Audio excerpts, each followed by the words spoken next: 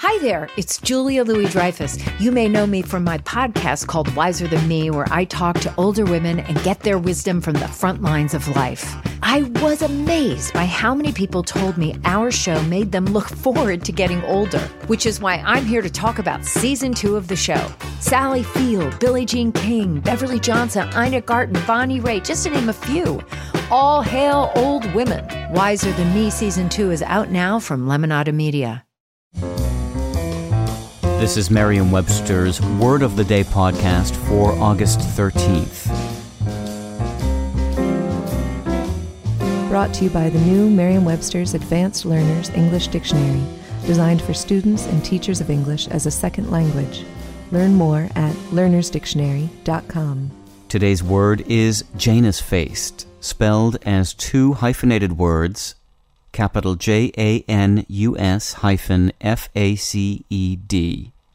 Janus-faced is an adjective that means having two contrasting aspects, especially duplicitous, two-faced. Here's the word used by Ward Just in American Romantic. The helmsman decreased speed a fraction, steering the boat to mid-river. The surface was glassy, and the reflections of the trees made it difficult to tell up from down. A Janus-faced river, Harry thought. In Roman religion, Janus was the deity who presided over doors, gates, archways, and all beginnings, structural and temporal. The month of January is named for him. He is represented as having a single head with two faces, looking in opposite directions. The shrine of Janus in the Roman Forum was a rectangular bronze structure with double doors at each end. Traditionally, the doors were left open in times of war and kept closed in times of peace.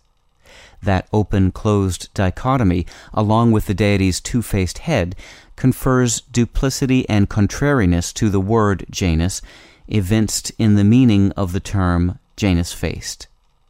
With your Word of the Day, I'm Peter Sokolowski. Visit the all-new learnersdictionary.com, the ultimate online home for teachers and learners of English. A free online dictionary, audio pronunciations, custom study lists, and interactive exercises are available now at learnersdictionary.com.